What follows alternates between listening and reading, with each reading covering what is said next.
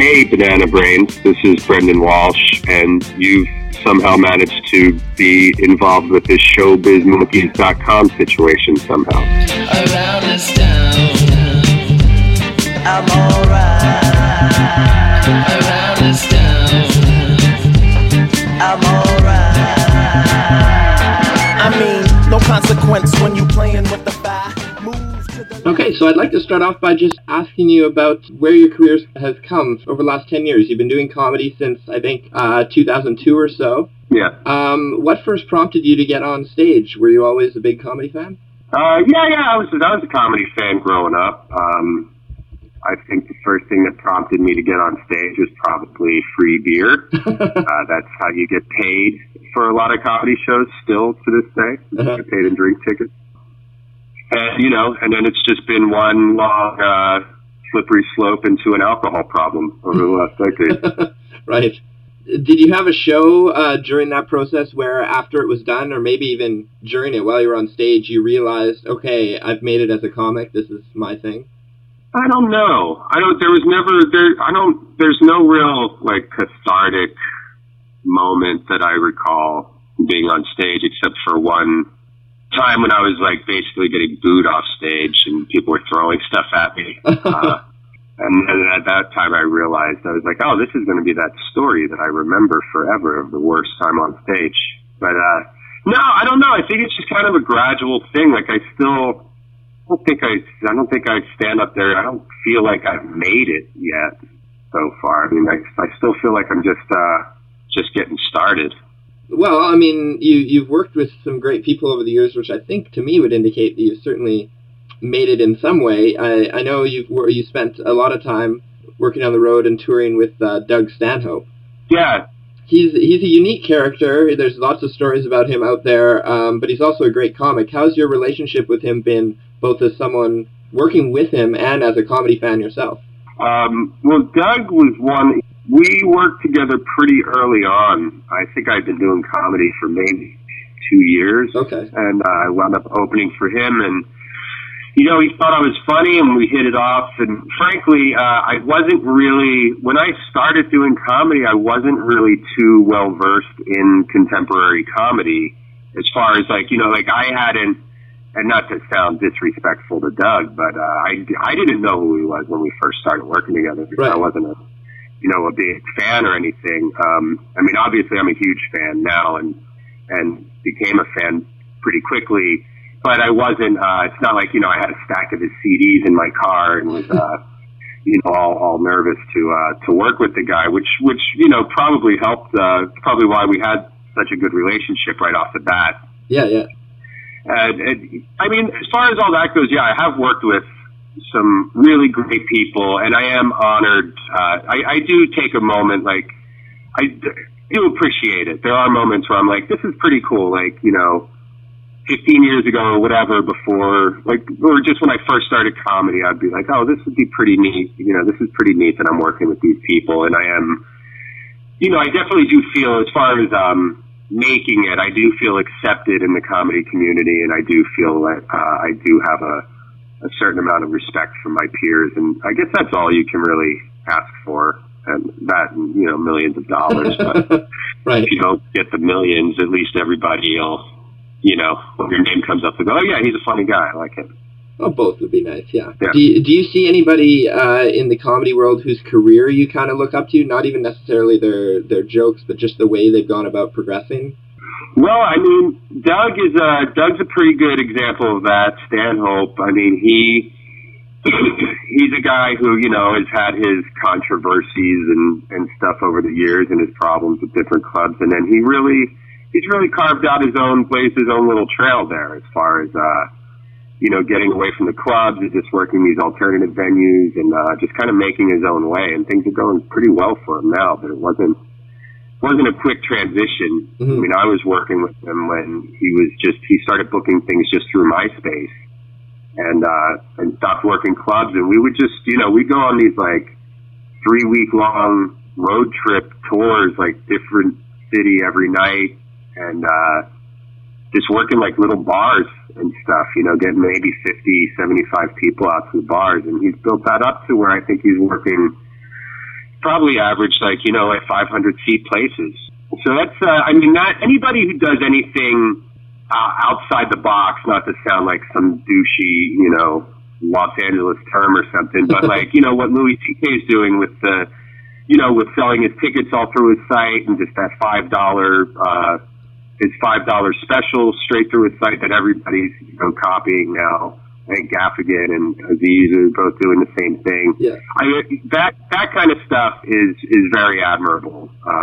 Just to see somebody take chances like that and have the guts to just, say, screw this, I don't like playing this game. Because there's a lot of, there's a lot of garbage you got to deal with. Like, the further you get into this profession, like, most of us just got into it because we like having fun and goofing around and telling jokes. Like, the art form's very important, but then the more you, the further you get into it, it's just like there's more nonsense that goes along with it, like businessy type stuff and agents and managers and this and that. And I really admire that from Louis, that he's just like, I don't want to deal with any of that crap anymore. I'll just, you want to see me, you want to see me on video? Here, just put $5 in my PayPal account and you can see it. If you want to come see me at a show, here's how you get tickets. Just come to my website and buy tickets. Like, there's no eliminating all of the unnecessary middlemen and showbiz nonsense is pretty cool to me. And Doug doing the same thing, but on the live performance end of it. Definitely. Well, one thing over the last few years that has crept up that I guess is mostly outside of the industry part of comedy is the rise of comedy podcasts. Yeah. You've appeared on plenty over the years, and you have your own as well. What role do you think podcasting has played in growing comedy over the last few years? It's done wonders for comedy. I'm actually on the road right now. I'm working in Indianapolis this week, and it's great. I mean, for me personally, it is such a good feeling to have people specifically like coming to the shows to see you because they know you from your podcast. I mean, that's a new thing to me. The podcast is fairly new. I think we've only done like maybe 28 episodes or something. And over the last few months, I've been noticing a difference. People coming to the shows and they're like big fans of the podcast, and I think it's great because a lot of these people, that's the thing. I have these people who are coming that are like big fans of mine, but they've never seen or heard my stand-up comedy. They just know me as a guy on a podcast, but I think that's better than, somebody just, I mean, obviously it's good to get, you want to build a fan base, you need that to survive, but I think that the podcast thing is better because, you can just listen to the albums like, all the guys' jokes, but with the podcast, it's like they really kind of get to know you, like they get to know what you're like, and they could tell you're a funny guy or what you're like just from listening to your podcast. So it's kind of a cool thing to have people come out who are fans of you but not familiar with your comedy. So it's like it just makes for a whole better show and a neat experience because they already know what you're about. So they're like, we've already signed up.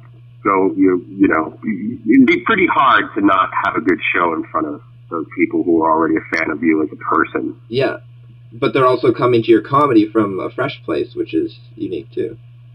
It's great, man. I mean, and I'm sure everybody you've talked to that has a podcast has said the same thing. I mean, it's such an amazing tool. It's great. It's great. I mean, it's helped so many careers. Well, I mean, Mark Maron, it's a perfect example. That guy was having a pretty rough time and stepped into his garage and plugged a microphone into his computer, and the guy's never been doing better. I mean, he's selling out shows. His podcast is huge.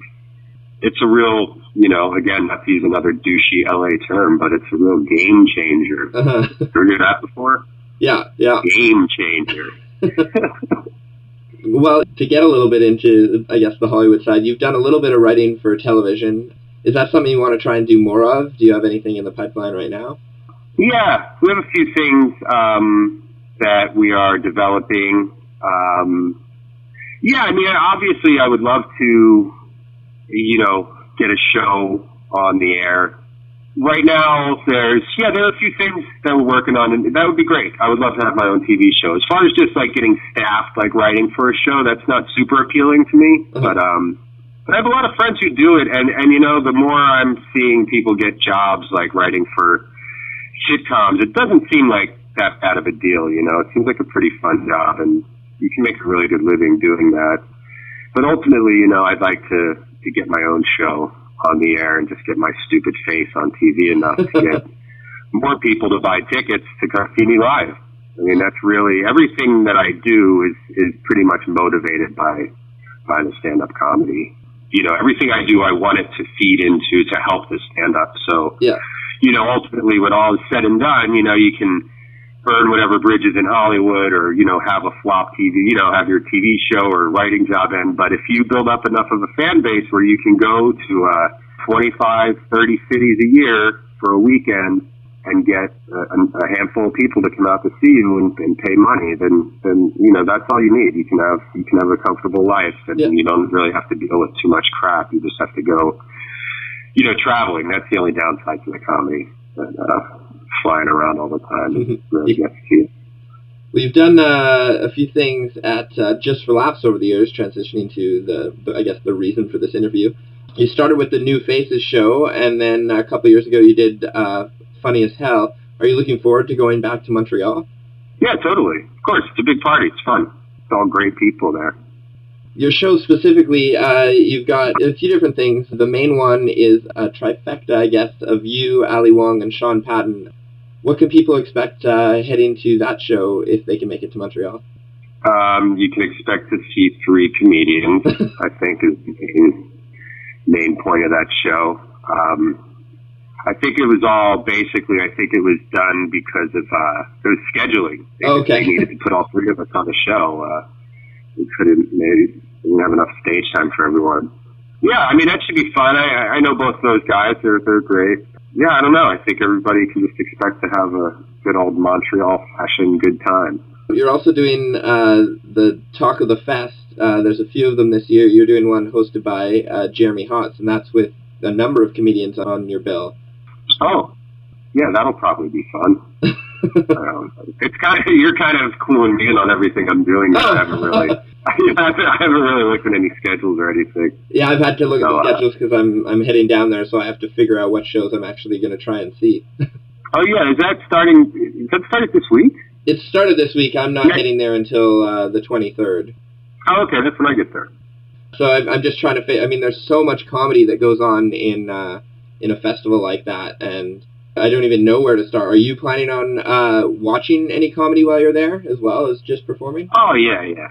Yeah, I always do. I mean, again, I haven't looked at any schedules, so I can't tell you what I'm interested in seeing. But, yeah, I mean, it always turns into, it's just a fun time, man. It's like, I mean, I was just talking to another guy about it, and it's like, yeah, it's like comedy camp. It's like they get all your favorite people in one place for a week, and you get to hang out with all your friends and some of the funniest people on the planet. It's like, you can't beat it. Awesome.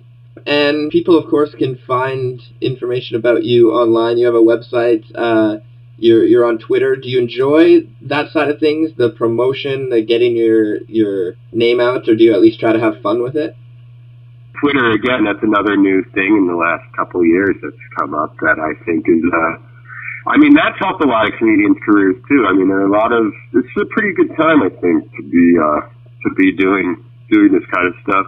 I mean, between the podcasts and Twitter, there's so many avenues to get your sensibilities out there. So I think it's easier to connect, to find a fan base out there. And I like Twitter. Yeah, I like tweeting. I like getting silly on there. As far as like other promotions, I mean, I guess I like promoting myself. I don't know. Showbizmonkeys.com